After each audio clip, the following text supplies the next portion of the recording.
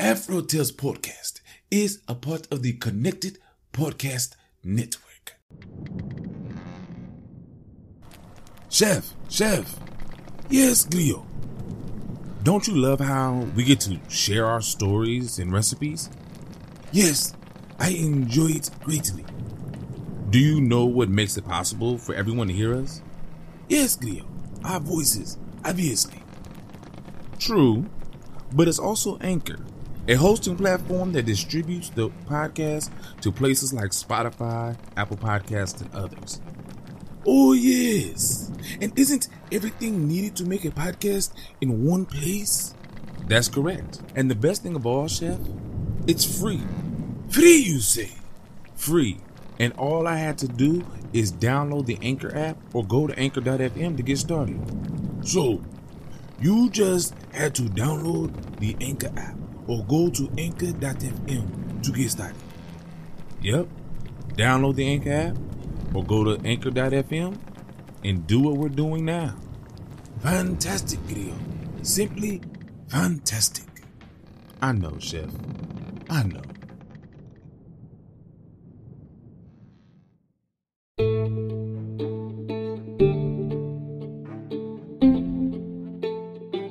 Hello and welcome. I'm Aman Mazingo, and this is the Afro Tales Podcast, a show that will explore the folklore, tales, myths, and legends of the African diaspora.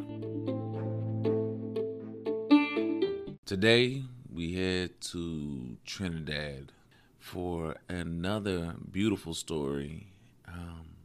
This one is about spirits or beings from the hereafter.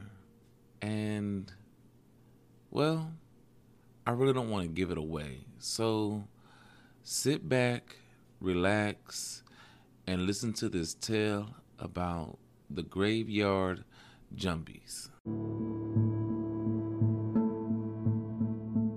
The Graveyard Jumbies. One day, Tanti invited me and my cousins to her house. We gon' party. Bring some pillows. None of us wanted to go to Tanti's house, especially if it meant we must stay the night. Tanti lived by herself on a lonesome street. At one end is a forgotten graveyard with faded white tombstones. Across the street at the other end is Tanti's house. Nothing else is in between except a whole lot of grass and broken street stones. Tanti used to have neighbors, but they all moved away. People say the Graveyard Jumbies chased them. Sometimes, if a good sea breeze is blowing, we can see leftover pieces of their houses between the tall grass. Well, when Mama heard about Tanti's party, she said we had to go. Daddy drove me, Avery, Susan, and Cedric over there, picking up my cousin Gerard on the way. Then Daddy left us standing on Tanti's porch, clutching our pillows. Y'all come on in, said Tanti, throwing wide open the red doors of her wooden house. We filed inside and put our pillows down on the couch. The table was loaded down with food, and the smell coming from it made our bellies grumble. We were standing there taking in some good sniffs when Tanti began to laugh. What's wrong with y'all children? All y'all look like your big toes been stolen and eaten for supper. Avram, braver than me, he said, Tanti, it's the Jumbies. We afraid they gonna come to the house tonight. Gerard, Susan, and Cedric nodded their heads. Tanti looked at me and I nodded mine. I was glad Averill had spoken up, and I could tell the others were too. Tanti smiled at us and shook her head. We're not worrying about no Jumbies tonight. We're going to eat plenty good and tell stories. When we finished eating, Tanti took our plates into the kitchen and came back carrying a large coconut currant cake. It was almost 3 cakes round. None of us had ever seen a cake so big. This a special cake. When all you're eating your slices, be careful. Why? Asked Susan, not taking her eyes off the big wonder. This cake is full of surprises. There are presents for everyone inside. If you wish hard enough when you bite in, you'll find yours. The person wishing the hardest will find a prize, and we'll start off the storytelling. We waited until Tonty had put all our slices. Then we closed our eyes and wished hard. I wished for a new cricket bat. When I took a big bite, I reached in and pulled out a tiny notebook. I looked over at Tonty and she smiled. Must mean you're going to be a writer someday. I smiled back. I like that idea. Look, shouted Abram. He pulled out a plastic car from his mouth. Abram wants to drive race cars when he gets older. Gerard found a ring with a bright red stone in his slice of cake. That's a ring for a king, I said. Gerard's face broke into a huge smile because his last name is Prince. Then Cedric pulled out a beautiful seashell from his slice. Look, he said, holding it up for us to see. Cedric, he's a shell collector. He makes beautiful gifts from shells. But Susan had the best present. It was a tiny candle wrapped in shiny paper with flowers all over it. The candle was the prettiest thing I had ever seen. It looked like something for a dollhouse. Well, Susan wished the hardest. Just then, the lights flickered once, twice, and then went out completely. Tonty, what happened to the lights? Susan cried. I thought this might happen. They never like to see me have a bit of fun. What you talking about, Tonty? I asked. The Jumbies, of course. They pulled the light switch and now current gone. It'll take the electric company a long time to fix it. Tonty, you said we didn't have to worry about no Jumbies tonight, said Cedric. I know, but I didn't know we were going to have such fun. They only come when I'm having too much fun. They feel left out. We not having fun, Tonty, I said, thinking I could trick the Jumbies. No, not a bit, cried all my cousins. But it wasn't working. The lights were lost to us. I know what. Let's tell a story about those old Jumbies. But first, we'll light Susan's candle. That candle won't last but 2 seconds, said Abram.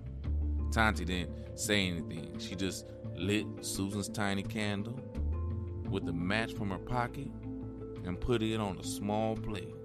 Tonty's eyes were shadowed in the dark, and when she looked at me, I felt it more than I could see it. Would you like to hear about the Jumbies from the graveyard? She asked. I shivered and nodded my head. My cousins must have done the same because Tonty started. A long time ago, when I lived here, this house was only one of the pretty, brightly painted houses on the street. Next to my red house was a big blue house, and next to that was a small pink house, and at the end of the street there was a large greenhouse. We all grew pretty flowers in our yards because we didn't have any room to grow trees. But that was okay. Across the street, there weren't any houses, but the trees. Glory! The trees were tall and wide and greener than I've ever seen. What happened to them? asked Abram. I'll tell you in a minute, boy. But first, let me tell you, there was something else across the street.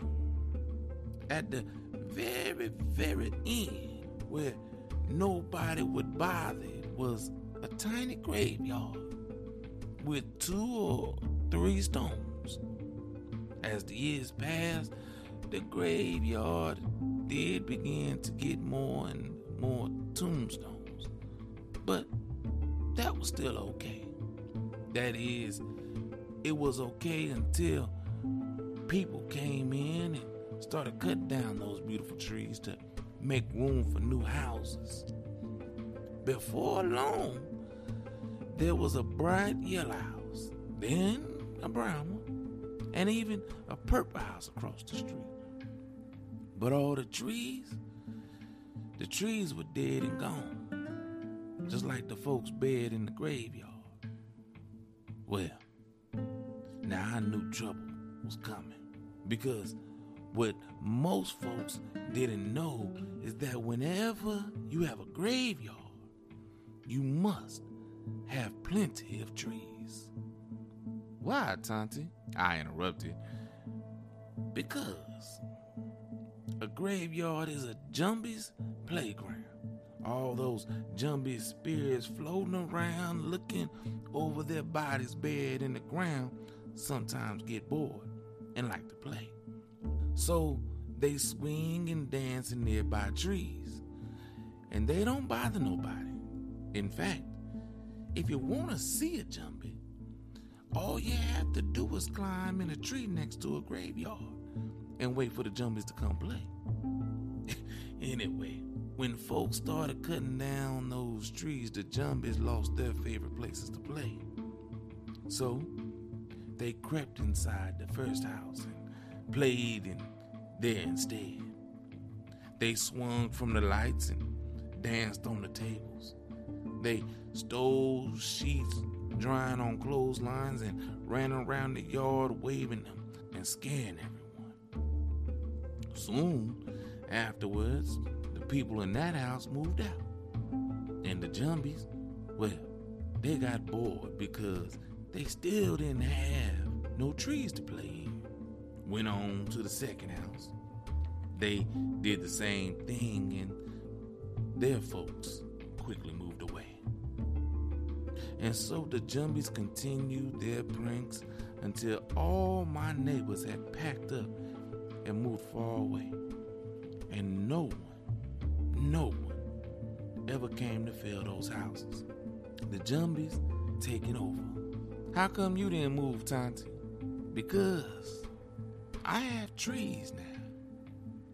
When I saw all the trouble the Jumbies were causing, I said to myself, it's time to start planting. And I did. I made room for trees. I planted a mango tree and a lime tree and a tall, skinny coconut tree, which is the Jumbies' favorite because they like to shimmy up the trunk and slide down fast, so fast. Sometimes I can hear them laughing at night. So it worked? Gerard whispered. Well, those Jumbies peek into my window every now and then, and they pull the electric switches if they think I'm having fun, and they ain't. But otherwise, we stay out of each other's way. They thankful for the trees I planted. So, Tonty, those Jumbies definitely not coming in here, right? I asked. Well, only if the trees fall down. And just then, the candle flickered and went out, and we were in darkness again. But this time, we weren't scared. And Ava says one night, soon, we're going to climb Tonty's mango tree and wait for the Jumbies to come out and play. But I don't know about that. The end. Okay, this is an interesting story. A Jumbie. Something I had never heard of before, and after reading this story, I still don't know exactly what it is, except for some type of malevolent spirit that doesn't like you cutting down their trees around their graveyard. And it made me think about it. If you go to graveyards, you do see a lot of trees in that area. So maybe there is something to the story. But this particular story is, as you heard, names of people and everything like that. It was written by a woman named Lynn Joseph in her book, A Wave in Her Pocket, Stories from Trinidad.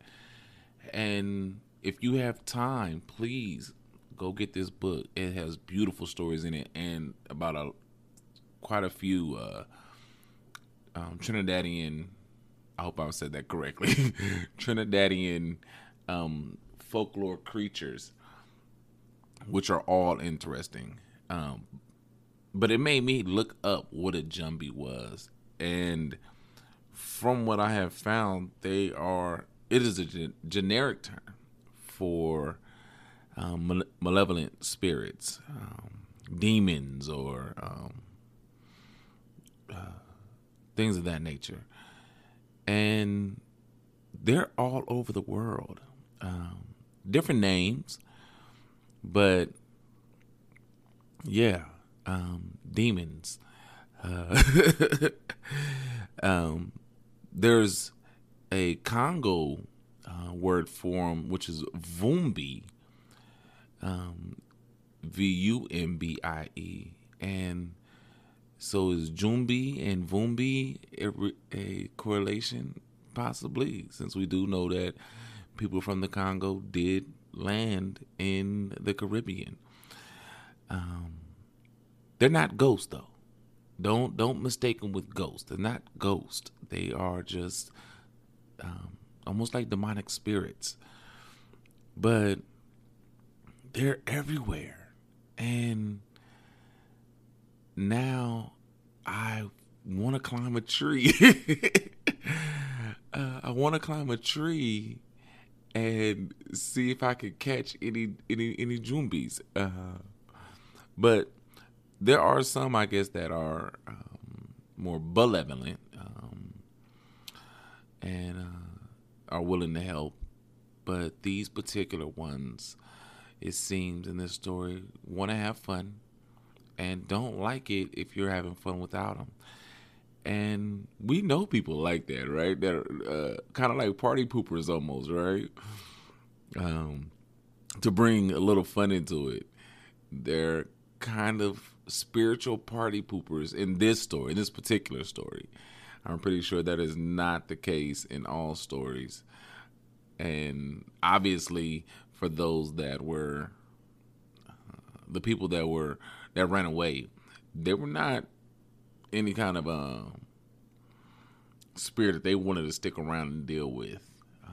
But I feel bad, though, that their trees were cut down simply to build homes. No matter how beautiful the home was, did they use the wood from the trees to help build the homes? I don't know. That's interesting. But it's a nice story. I like it. A little bit longer than what I normally do, but I like it. And a couple more stories this week will be long also. But thank you for listening to the story. Thank you. All right.